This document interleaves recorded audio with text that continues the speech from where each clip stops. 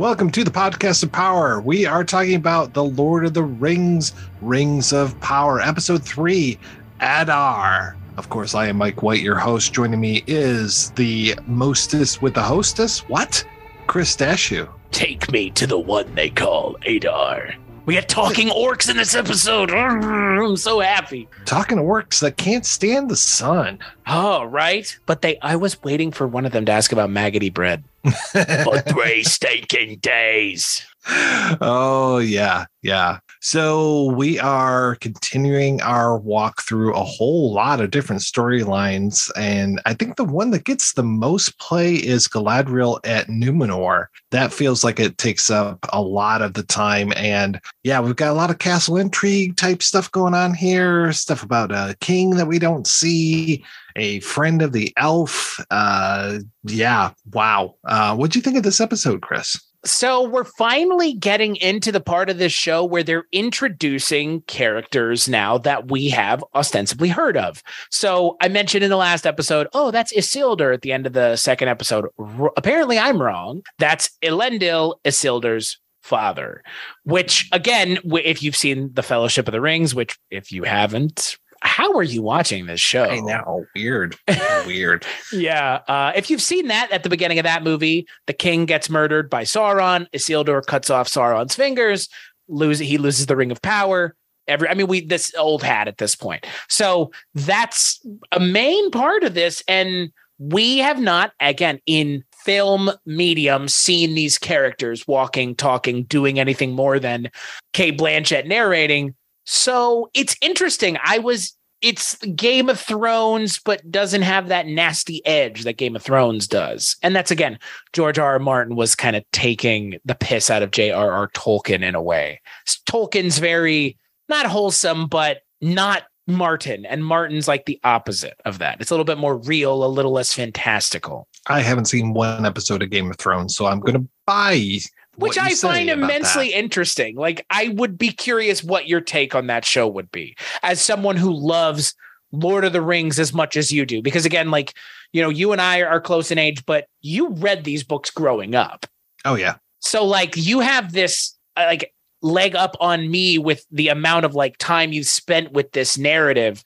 And I would be curious to see like what your take would be on something that like its intent almost is in a lot of ways as a subversive response to Tolkien. I mean, George R.R. Martin's R.R. That is in reference to Tolkien. That's intentional.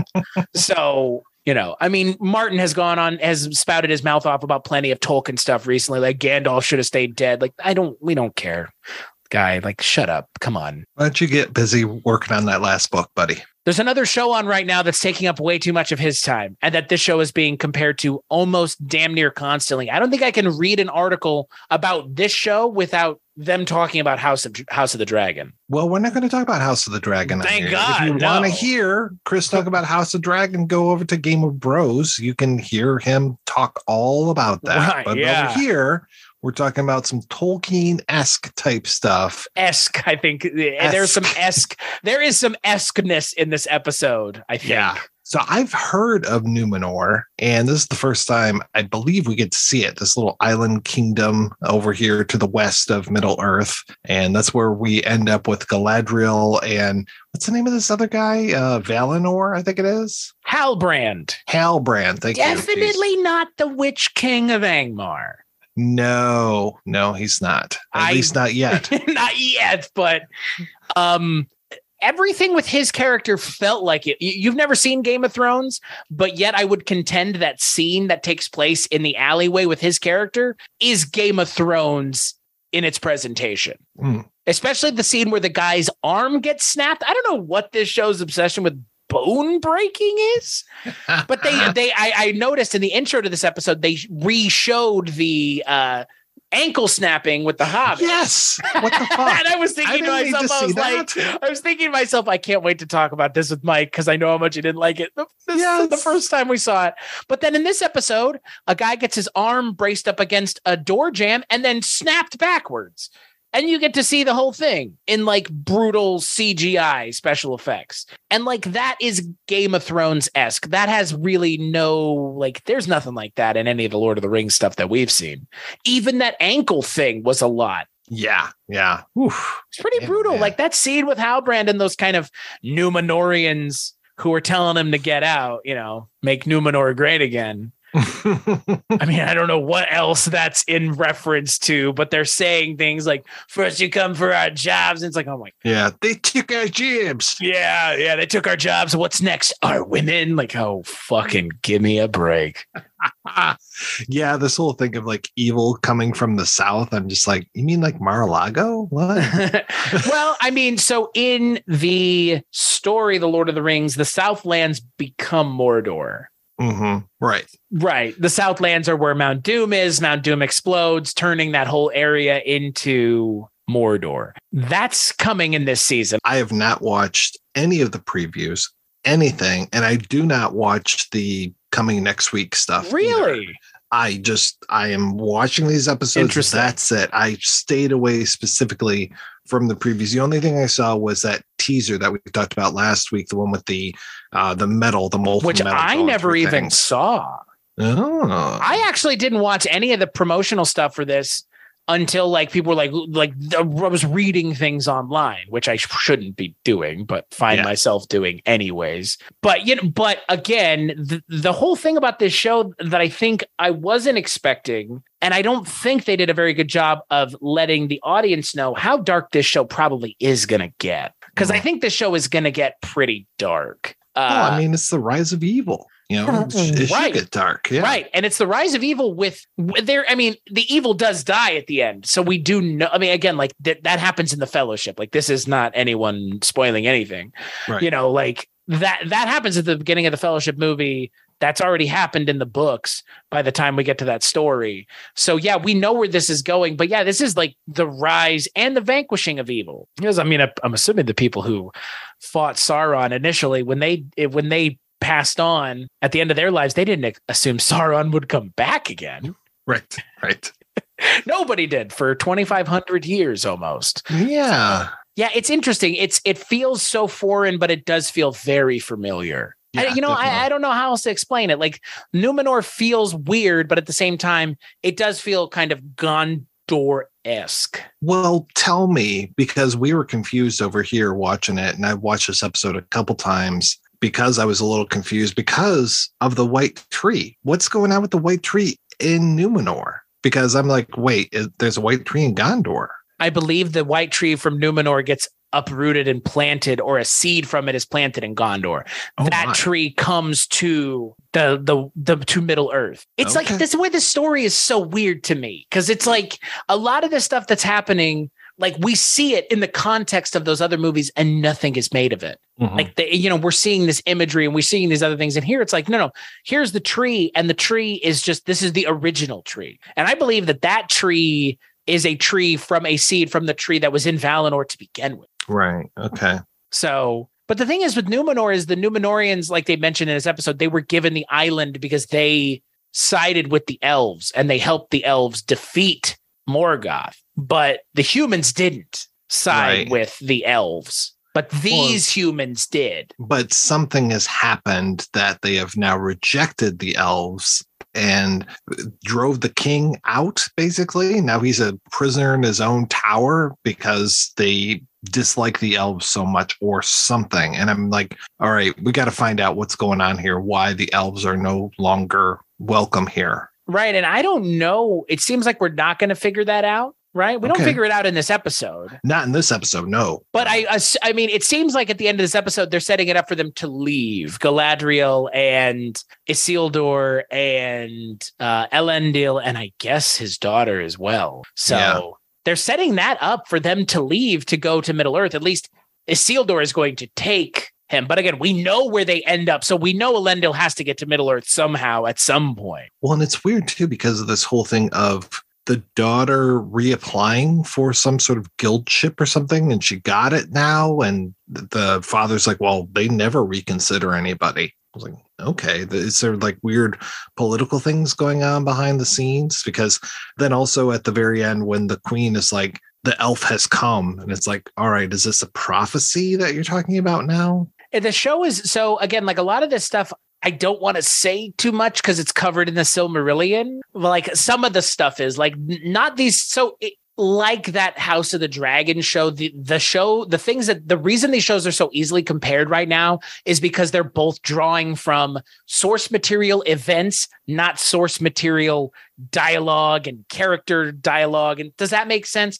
Those events are described in the books, but it's like a couple sentences. They're like taking this and like blowing this into a season or two's worth of story arc. So there are things happening in Numenor that are if you've read the source material, you know where it's going. And I believe these things that they're kind of slowly dripping out to us as the audience are in that direction. So I don't want to like spoil too much for you as someone who hasn't seen and or read some of the more extensive stuff, because the new like Numenor and everything, like I believe I know where this is going, and it's going to be interesting because again, they don't talk about Galadriel's part in this because that's not mentioned in any of this. So her being there is not that it's not possible. I guess, again, it is theoretically possible, but it's not mentioned in the source material that she's there. Does that make sense? Yeah. Well, it was nice that they had that painting with Elrond in there, and that's the only time we get to see Elrond in this episode. Yeah, I was a little disappointed. Yeah, I was a little disappointed as well. And also no Bronwyn and her son kind of thing. And it was, I mean, really, this episode feels like it's very much in three parts. There's the Galadriel stuff going on in Numenor. There's catching up with the Harfoots. And then there is a lot of stuff. And I feel terrible because I still don't know this elf's name.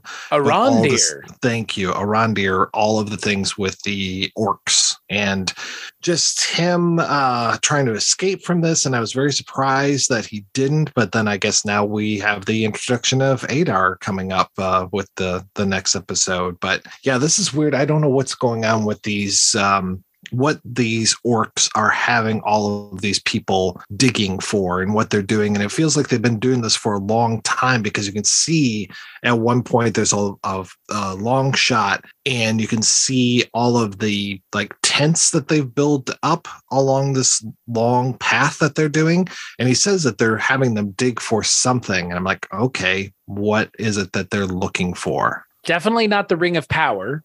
No. Yeah, of course. Right. So, yeah, I don't know. I have no earthly idea. No middle earthly idea? No middle earthly idea. Zero. I have no idea what they could be digging for. Again, I'm not the most well-versed on the lore, but again, I'm not sure any of this has lore in its background.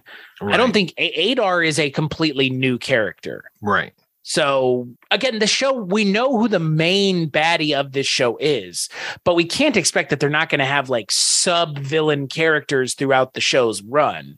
Even though, again, like ostensibly we know who the bad guy of this show is going to be. We know where this, again, we don't know maybe where the show ends, but we know the end game of the final season of this show. Right. For sure. But there's got to be like smaller, weird villains in between now and then, because again, I feel like it would get really boring if it was just Sauron over and over. Oh, yeah. I mean, that's the thing that I like about the Lord of the Rings, the movies is, you know, you've got Wormtongue and you've got Saruman and, you know, you've got the Witch King of Angmar and all of these other villains. And it's like, even the guy who looks like Harvey Weinstein, the orc at the end, it's like, he kind of shows up in the third movie and it's like, well, you could have been in here a lot more. And he's a lot better of a villain than that guy with the one arm from the Hobbit movies. Anything's better than those CGI nightmares. And you know what? Again, back to this show, all of these orcs seemingly prosthetics, seemingly makeup. And man, they look really good. They look good. They sound really good as well. Their voices are terrific. Somebody said, you know what? That whole weird accent, I mean, it's a New Zealander accent or Australian accent. That down under accent that the orcs had in the previous installments of this series, great. I mean, that's what, you know, I would contend probably one of the reasons Hobbit didn't work. They never really let those orcs talk. They were always speaking orcish, the orc language. they were never interacted with him in any substantive way. But man, I mean, those first three movies, Man Flesh, Meat's Back on the Menu, Boys, like there's a lot of really memorable lines and performances from the orcs. So we're seeing it again here. It's like a return to form in a lot of ways. Mm-hmm. Yeah, I'm curious because I know there's that whole idea of what orcs are fallen elves or something. Corrupted elves, yeah. Yeah, I don't know if that's going to play a part in this or if the whole thing with Adar is going to kind of sweep that under the rug or what's going on. But yeah, this whole thing of them not being able to stand the sun, that's to me more trollish, I suppose, though the trolls turn to rock when you expose them to sunlight. So yeah, I'm very curious where they're going to go with all of these orcs. And they do, like we said last week, they seem like a threat. Yeah. Oh, yeah. And they seem like a threat here. I mean, you have Arondir seemingly get the upper hand on them several times, but ultimately, no. Yeah. Oh, yeah. And some of that is brutal. When the one guy gets the axe in the back, I was like, oh, that's not good. And I knew when he got up to the top and the guy was just standing there, I was like, oh, he's got a big old arrow in the chest. And Boromir style. Yeah, he gets Boromired pretty good. Yeah. But again, like I was really not expecting the show to be this dark. No. And like it's pretty, it has a pretty interesting violent edge to it that I'm not saying that the original Lord of the Rings didn't have it, but the original Lord of the Rings was rather bloodless. And this isn't bloodless. I mean, there's decapitations and severings of arms and legs in the original Lord of the Rings. At least there's heads getting cut off. In the first movie, the big Uruk-hai gets his head cut off. I mean, there's plenty of bloodshed in that second movie with Helm's Deep and in the third movie with Minas Tirith, but it's rather bloodless. And in this, it's not. And I appreciate that in a way. Oh, yeah. Yeah, I like that. And even the Harfoots are pretty hardcore when it comes to this whole thing of like, you're going to be in the back of the caravan, and if you can't keep up, here's a whole list of all the people that couldn't keep up before, and they're basically assumed to be dead. We have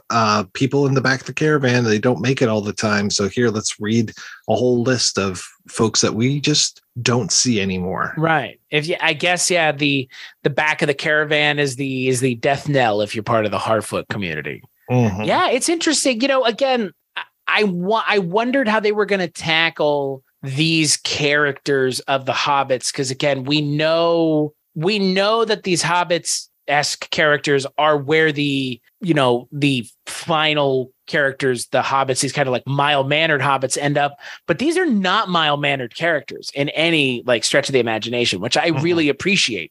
But I'd be curious to see like where, if we see it during this show or if it's just implied that over time they softened. But I would love to, again, like they don't soften though, but they kind of do, because in the original movies they're like, we don't want to get involved in the acts of the people out in the world. Well, Bilbo's more concerned about his mother's china and his tea towels than anything else when they first meet him. Yeah. Don't steal my spoon, Sackville Bagginses. Right. Yeah. I don't know. I don't know where those characters are going. I'm not even sure if that character is Gandalf now. Per the mythology of Tolkien, it can't be Gandalf. Right. Right. I mean, we know that much, but like it could be one of the Blue Wizards. Mm-hmm. But I don't think that character's Gandalf anymore. I still say it's Tom Bombadil, but Swear to God, I guess it could be. It could be until it's not. I mean, right. Any theory is as good as another at this point until they say one way or the other. This whole thing of it was interesting because Lenny Henry is doing almost the same thing that Elrond did in the first episode, where he's looking for the right words to say. Elrond was providing a script basically to the king of the elves. And here you have Lenny Henry trying to figure out what he's going to say in the next scene to the rest of the Harfoot. So I was like, oh, that's kind of a nice little parallel that they have here. Him trying to come up with the whole like full carts, full bellies type of thing. Yeah, and I don't know. I'm enjoying these characters. I'm curious to see where this goes. I was really glad when they finally exposed faux Gandalf or Tom Bombadil to the rest of the group, and that what's her name, Nori, that she didn't rat out her friend. I was like, oh, that's good. She took the rap there. That was good. I was gonna say, like, I'm really starting to enjoy all the performances in this show. Mm-hmm. Like, from like you mentioned Lenny Henry already, and the girl who plays Nori is really good. She has a lot of, who she reminds me of a lot, and I'm sure it's intentional. She has those Fellowship of the Ring, Elijah Wood vibes. Oh yeah. She's very lit, very, I don't know. She just, if you see her, if you're watching this show, if Frodo is not what comes to mind almost immediately, then maybe the show's not doing as good of a job with it for you as it is for me. But when all I could see every time they showed her in this episode was like, it's just, they're doing the Frodo thing. Well, she's got those big eyes that they're focusing on quite a bit as well. Yeah. Yeah.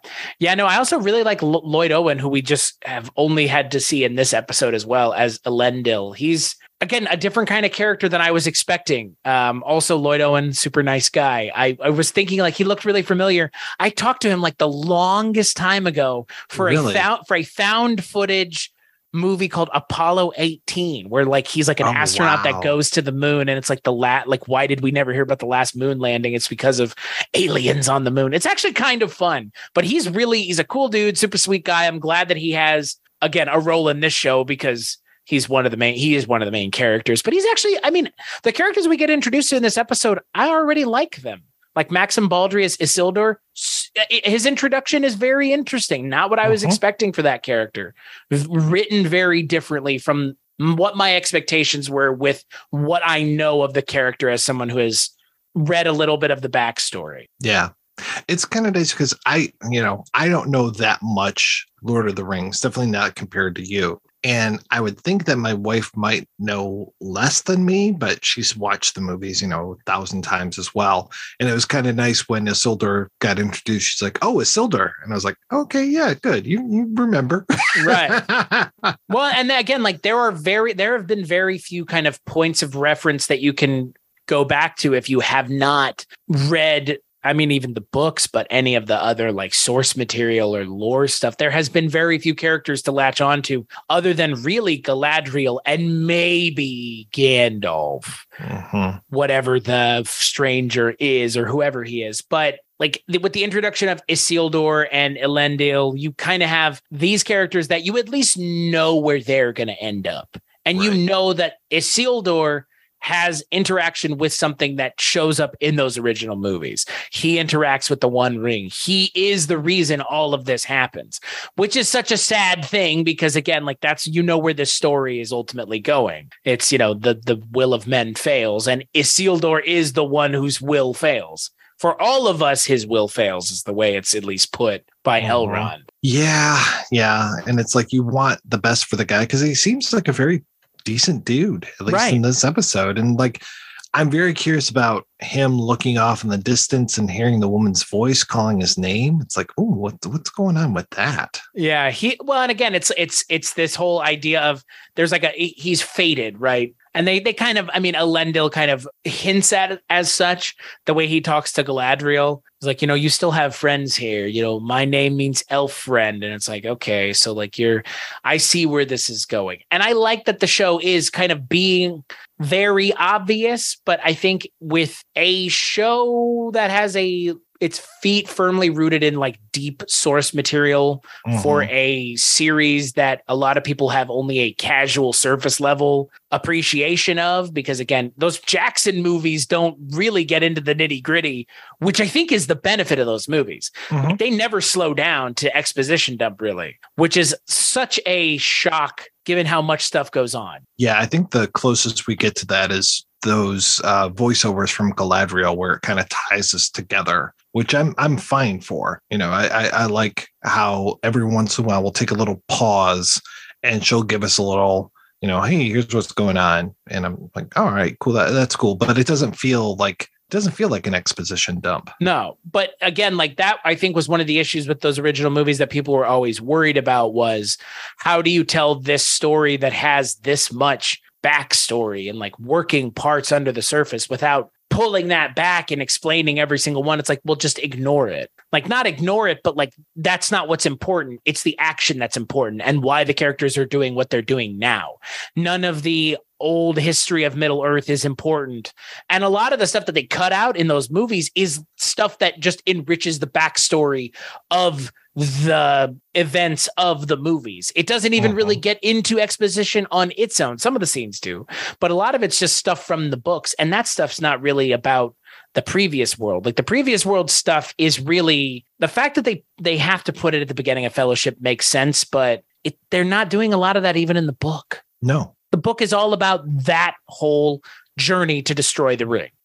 Jackson had to put that stuff at the beginning of the movie to give you a idea of where this is taking place and the world that you're about to step into. And I think that this show is still doing a pretty good job of giving the audience drip, drip, drip, drip, drip of new stuff, but still building this world that we're kind of just getting used to. Because, yeah, we're in a new place again. The third or fourth new place of this show in as many episodes. Yeah. And who knows where the Harfoots are going to end up. Right. Because now they're on the move again. And the stranger is the only reason that the Brandyfoots are not going to get eaten by God knows what. By the bees, I guess. God. Yeah. The bees can kill you here even. And then I'm curious as far as where our elf friend is, because he doesn't know this whole thing of like he was carried here. I'm guessing that all of the people from that village that was destroyed, I think they're all in this place as well. So whatever, all these orcs moving all these people in order to do this manual labor, it's like, but he doesn't know where he's at. And he's like, once somebody gets up to the top of this hill, run like hell and send back a legion and we'll take over. But for now, they don't know what's happening. Yeah. And I also like that they revealed what that symbol means. Oh, that was nice. Yeah. That was hiding in plain sight. Right. Which I appreciated. Again, like I hadn't even thought of that. I'm sure that there, plenty of people online and or smarter than me, watchers of the show, realized it. But yeah, I mean, I guess that symbol is just signifying where to go in the Southlands. To meet, I guess all the orcs are convening. And again, we know that. Given where the show ends up, given what happens with the Southlands and turning into Mordor, like we know where that's going. But it's nice that this is like we're so far removed from that this is like the Southlands are where the Harfoots are running around, which is like scary to think about, knowing where we know this is going to go. Like, where are they going to go? Because if they don't get out of there, like there's not going to be much left for them to stick around for. So again, like it's interesting because. Again, I didn't realize that maybe that's why the hobbits are where they are, is because of what happens in the Southlands. Right. Because if memory serves, the Shire is upper left-hand corner of the map of Middle Earth. Like, I don't know if we compare Middle Earth to like the United States or something, but basically they'd be up near Washington and Idaho, those kind of things. And again, like, it's, for those of us that are trying to like place where this world is that we've seen before, but not in this like state that it's in, it's interesting to see, the Southlands before it became Mordor, or, I don't know. I'm appreciating that this show is really kind of just taking its time. Because realistically, we've only gotten like 5-6 scenes with Nori. Like overall so far in the show, like with Arondir, we've gotten like maybe 5 scenes. Like it's really throwing its net rather wide. And we're still in the growing phase of this show. We're still getting new characters introduced. And I'm curious, like if we're going to be having new characters introduced all the way until the final episode of this season, or is there going to be like a moment where, all right, the pieces are on the board and now we're going to start moving them around? And like, I'm curious if the next episode is that moment or not, because it's got to get there at some point this season. Yeah. I mean, we did take those breaks in Lord of the Rings to move to here's what Saruman is up to. Here's what Wormtail's up to, those kind of things. Wormtail. I'm in Harry Potter land. Wormtongue is up to, but they're very few and far between. We really dealt with our heroes more than our villains. I'm curious if they're going to focus on some of the villains a little bit more in this episode, in this season. Yeah, well, and I hope so, because again, like this episode is titled Adar, Adar, the character that they show at the end of the episode. And yeah, I mean, it looks to me that he's an elf. Yeah. I I'm almost wondering if maybe he fell from the sky too, but he would have had to have fallen a long time beforehand. Right. But And yeah, he's, Adar is an elvish word, I think. yeah, which means father, I think. So, and he's played by, once again, another Game of Thrones connection. He's played by Benjen Stark's Joseph Mowley. Yeah, Mowley. And he's one of those actors that was in like the first season of Game of Thrones, and then they forgot about his character until the second to last season, showed up once, and that was it. So he might have that similar kind of role in this show. I don't know, maybe he'll be a season-long villain, but they did a good job of setting him up as kind of the leader of whatever's going on here with the orcs. And again, like there's a level of intrigue here that, again, it's not that I didn't have it with the original movies, but you know where those stories are going. There's very little intrigue to be had unless you just genuinely don't know the narrative, and you don't know that Gandalf's going to come back, and you don't know that Gollum goes into Mount Doom with the ring. Like there are some things in that if you don't know that narrative, those are surprising. But I really like that in this, it's like, yeah, even as someone who has read the books and the Silmarillion, like even I am glad that it's like they're introducing things that I no idea. I'm just as much along for the ride as you are. Yeah, I don't need to see how all the puzzle pieces fit together before, the puzzle was built. It's just like, no, just take me on a ride. That's what I want. Right. And the best kinds of these stories, like the best Star Wars stories where they go back and they're giving the characters, stuff that they did in between, because now like between Return of the Jedi and whatever, like you have plenty of stories there to mine for any of those characters for the comic books that you want to tell. For Han Solo, what he was up to between Return of the Jedi and The Force Awakens, like that's a long period of time. But again, I cannot give this show enough praise for setting it thousands of years ahead of time. Yeah, thank goodness. Yeah, because it's still paying off dividends with this show. Like it really is. Because the things feel really familiar, but at the same time, they feel so just a little tweak different. That again, even though we've seen these orcs before and we've seen the hobbits before, they're different enough that you're like, oh, okay, I'm on board. And I know we said we weren't going to talk about it, but like the hate for this show, I don't get it. I don't get it either. I mean, I get it from like a theoretical standpoint. Like you're taking something that I love and you're expounding upon it in a way that maybe is less than your perception of respectful towards that source material. But the show itself is not bad. Yeah. I mean, really, what can men do against such reckless hate? Stunning. It's so dumb. I mean, because we're both on the same Reddit groups, and it's just like, what is your fucking problem, man? Like, people are just losing their fucking minds about this. Yeah, it's just a TV show. It's a relatively well-made TV show. I don't think people would be getting as upset if it wasn't Amazon. I think the whole Amazon connection makes it a little easier for people to shit on, because it's more like, oh, we're taking our 2-cent pot shot at Bezos as opposed to really taking a pot shot at the show. Right. Because everybody who made the show, they had the source material's best intentions in mind. It's clear to me. This show is not being made cheaply. The show is not being made poorly. The show has good writing and good performances. If this show looked like shit and the people who were performing weren't invested, then I would agree it is a bad show, because it's, again, the last 6, 7, and 8 years of Game of Thrones were expensive TV. Those seasons of Westworld that you don't like are expensive TV.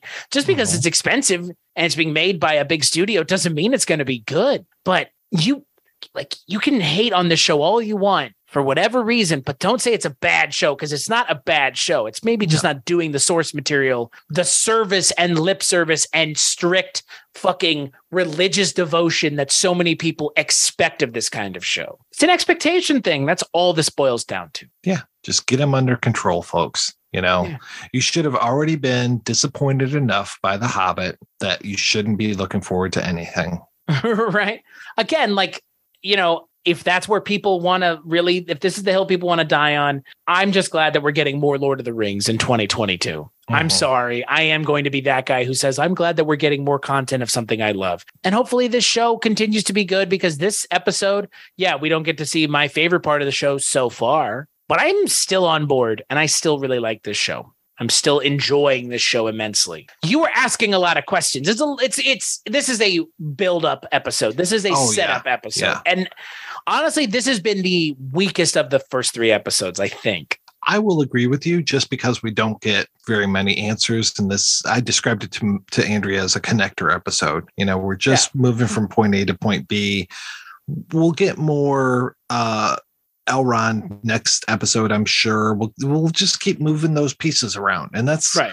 I'm okay with that. I'm okay with us moving these pieces on this chessboard as long as we're moving in the right directions. Right. And again, like that, it's funny because this is really mirroring Game of Thrones, that first season, very hard, where it's like, we're going to introduce you to the core characters in that first episode.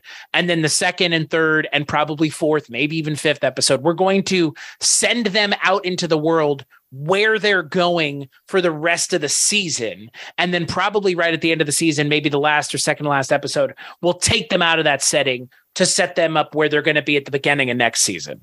Yeah. But that's so Game of Thrones, because that's exactly what that show did. And I feel like I feel like this show is going that way, and there's nothing wrong with that, because that show was immensely successful in its first couple seasons. And if that's where this is going, like, cool, because the characters they've introduced are interesting. The situations that they've put them in are hopefully going to pay off in interesting ways. And yeah, we've got 4 more years of this. So at least we know that the story is in its infancy now, and it can only continue to expand. And at some point they'll have to stop expanding, but like where they go next, I don't know.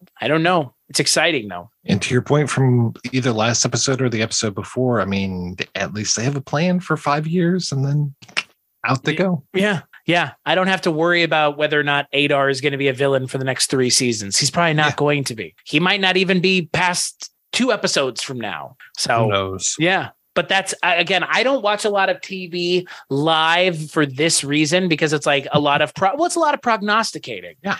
And a lot of these shows where these kinds of, not this show, the show that we're watching, but this kind of podcast show, a lot of the time is spent on prognosticating. What do we think is going to happen next? And it's like, ultimately, I'm still going to watch. So, like, I don't know. Like what happens next? I think we all know where this season ends up, obviously, but I don't know. I don't know where the next 2 or 3 episodes go. And that's exciting for me because I don't watch TV like this very often. My prediction is that by the end of the first season, there's going to be some rings forged. You think by the end of the first season, we're going to get that?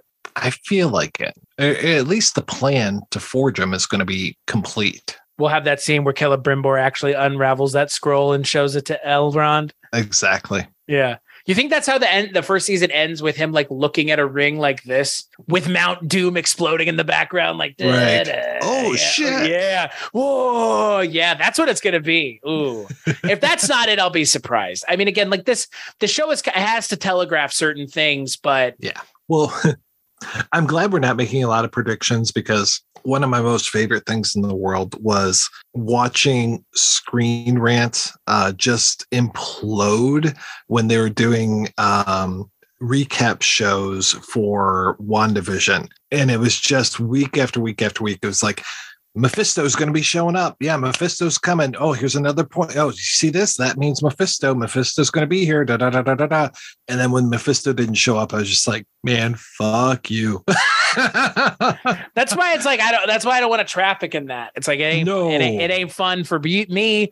It ain't fun for you. Yeah. I have listened to plenty of Westworld podcasts where they spend half the time.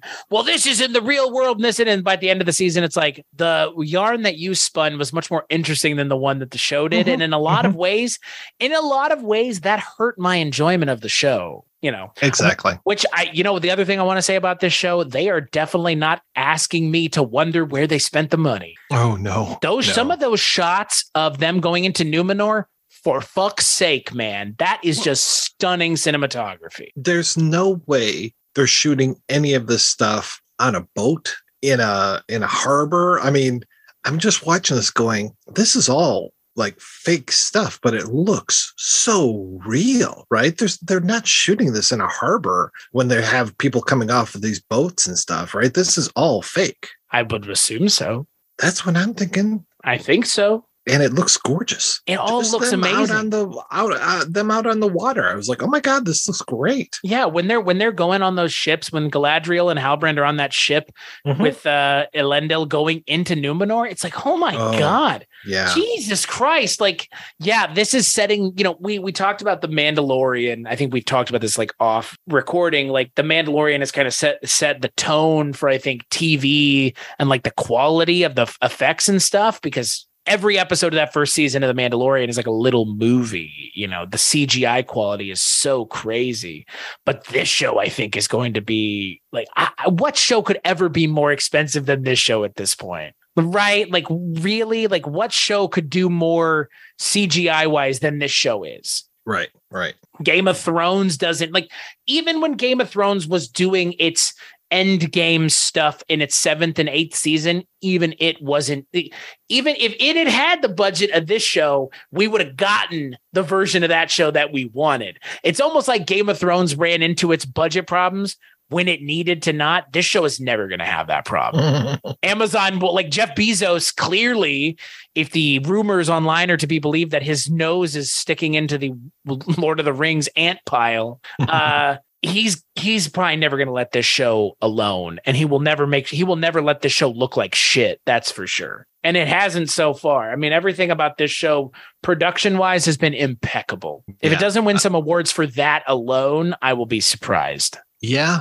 I imagine they're going to be sweeping the awards categories next year. Yeah, I would hope so. Because, man, from Bear McCreary's music, which is getting better with every episode, to just again, the visuals have been ramping up every episode, but now when you have this approach into Numenor, the show is really flexing its visual muscles, both the CGI aspects to it and just the quality of where they're shooting. I mean, they're shooting in Middle Earth. I mean, New Zealand is Middle Earth. Like, I'm sorry. Like, oh yeah. Like, you see it and it's just like, we're home, folks. Like, that's the way it feels. Like, it's, I don't know. We talked about this a long time ago on your episode of your show, The Projection Booth, about The Frighteners, where they shot that movie in New Zealand trying to be California. It's right. Like, there's nothing you can do to take New Zealand out of New Zealand. That look is just so, when you watch something like Dead Alive, because that's set in New Zealand. Like, that has that feel to it. But then when you watch something like Lord of the Rings, it's that same feel, because